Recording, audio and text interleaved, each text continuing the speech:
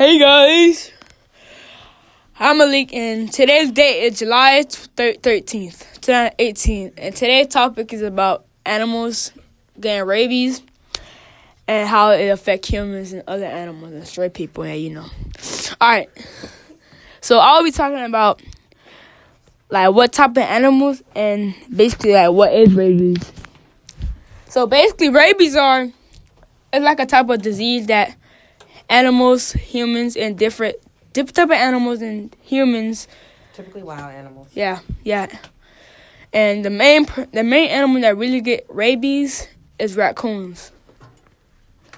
And different raccoons, bobcats, coyotes, fox, skunks, rabbits, dogs, cats, bears,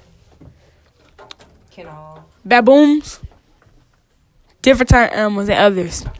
So here's somebody to give you tips about ways to prevent for you catching rabies. Yeah.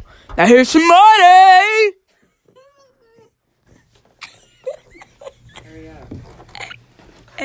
Hey guys, so I'll give you tips about how to prevent your pet or you from getting rabies.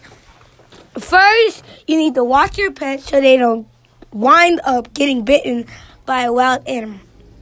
Get your pet to the vet if it gets bitten and call Miami-Dade services at 311.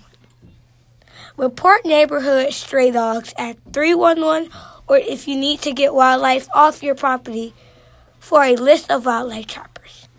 Please go to your surrounding grocery store next to you for wildlife trappers.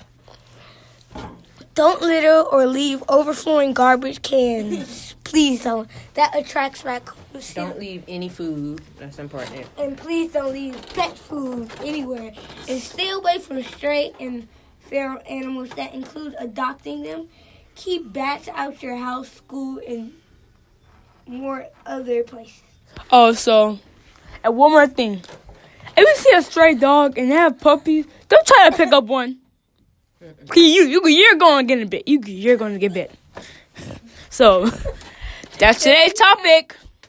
And you're with the Sea Boy.